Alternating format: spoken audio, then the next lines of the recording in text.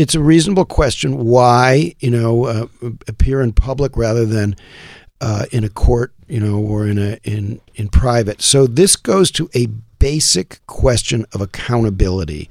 What is Congress's job under our Constitution?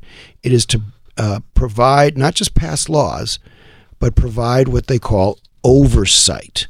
And the oversight function is a public function. It's an accountability function and this is why these Republicans, in addition to being obnoxious, weren't doing their jobs. In the same way some Democrats, when there have been Democratic presidents, are not doing their jobs if they're not challenging the executive branch. So you need to bring information out about the executive branch, including, especially, the President of the United States.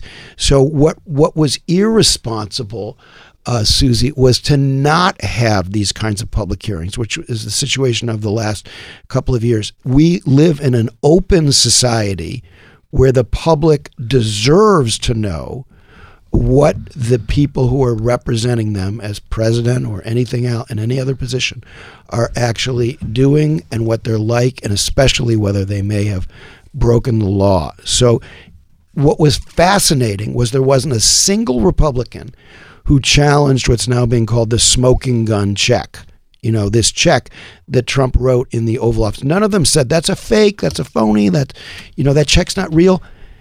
Let's just review very quickly what that was. He was hush money the President of the United States was writing a check for in the Oval Office.